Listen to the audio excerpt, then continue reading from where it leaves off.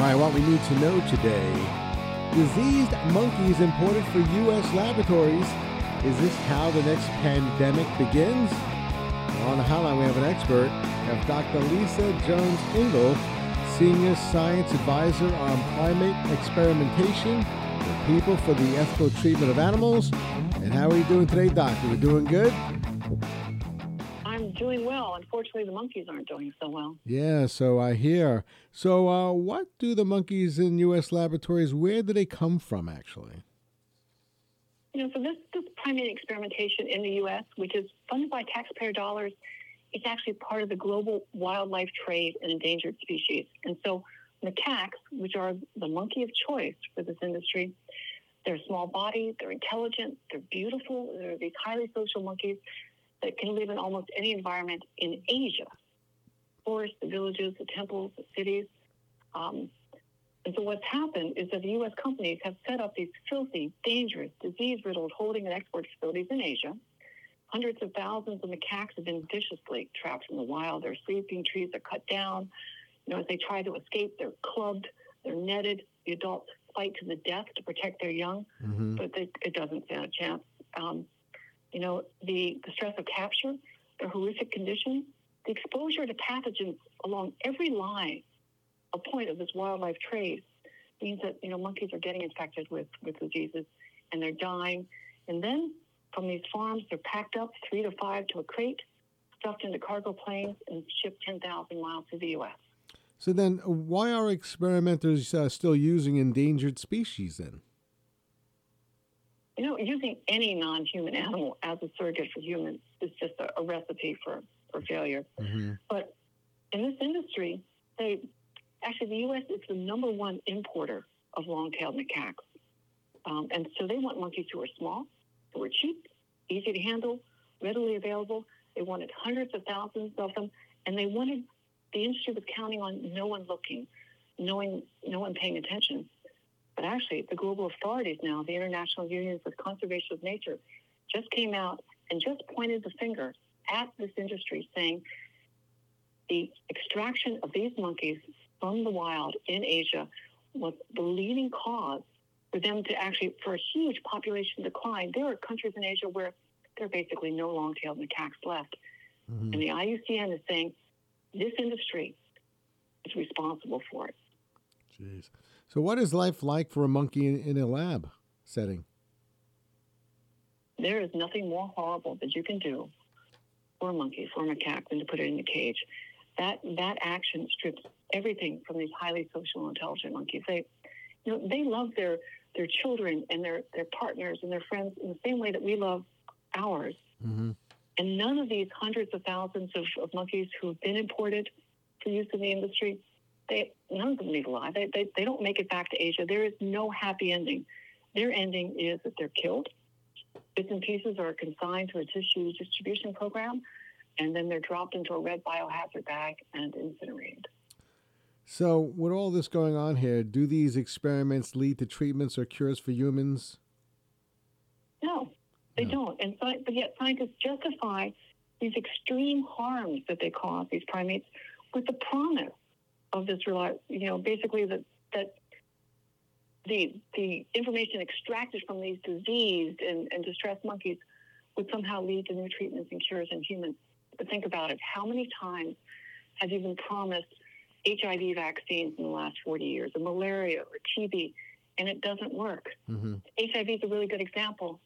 5 vaccines developed, tested, considered safe in primates, go into human clinical trials. All 5 fail, and actually one of them actually increases the risk of people contracting HIV. That's the reality of this industry. It doesn't work. You have monkey trafficking for this. So I guess, so what progress has PETA made in ending some of these inhumane practices? PETA knows that animal tests are not reliable. We've been telling the industry that for 40 years. Our research modernization deal, which we put out a couple of years ago, emphasizes that you need to focus on 3D printed human tissues, microchip lined with living human cells, computer modeling, 21st century approaches to human health. And actually, right now, the FDA Modernization Act, sounds kind of familiar, is actually moving through Congress. it actually passed the Senate unanimously. And so what this will do will actually reduce the reliance upon animal models. And that is a huge first step. But the thing that we need to focus on right now is shutting down monkey importation into this country. Because as you said, this is the next pandemic waiting to happen, bringing these sick wild monkeys into this country and then just kind of dispersing them to facilities all over the nation. I've seen so many videos on YouTube of monkeys showing emotion. There was one where a monkey was separated from its infant, and then it was reacquainted with them, and they just go wild. Meaning, they're so excited and they hug each other. It's like human-like behavior. In all the most important ways, we do share that with non-human primates, but there are 24 million years of evolutionary distance between us and these macaques. And during that time, the immunology, the genetics, the gene expression, that has all changed. And so to expect that this little monkey from Asia is somehow going to respond to human infections the way that humans do, that's ridiculous.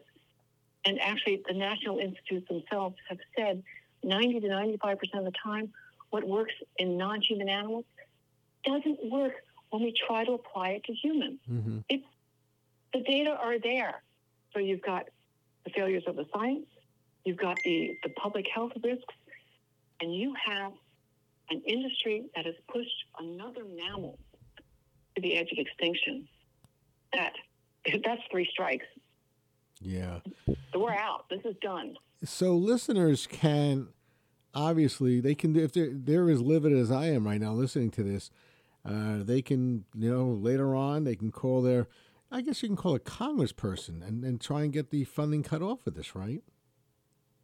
You can absolutely do that. You can also go to PETA.org/stop monkey import. It's all one word.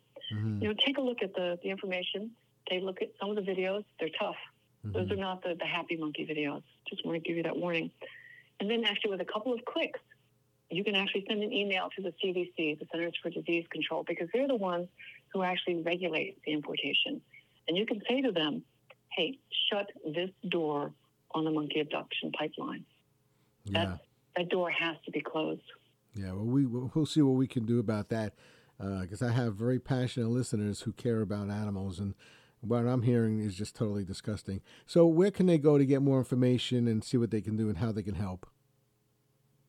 So again, PETA.org/stop monkey import, all one word, a couple of clicks. You can send the email to the CDC. You can also reach out to the National Institutes of Health, because remember, this billion-dollar industry who's grabbing these monkeys from the forest, they're then selling these monkeys to third parties, like the National Institutes of Health, like the National Primate Research Centers. This is a massive industry that has caused nothing but harm. Yeah. And it's time that we let them know that our tax dollars should not be part of something that has driven a species to the edge of extinction. Yeah, no, I totally agree. Dr. Lisa Jones-Engel, Senior Science Advisor on Primate Experimentation for People for the Ethical Treatment of Animals. PETA, thank you so much for joining us today. Much appreciated with all this great information. Thank you. It was my pleasure. Thank you for having me.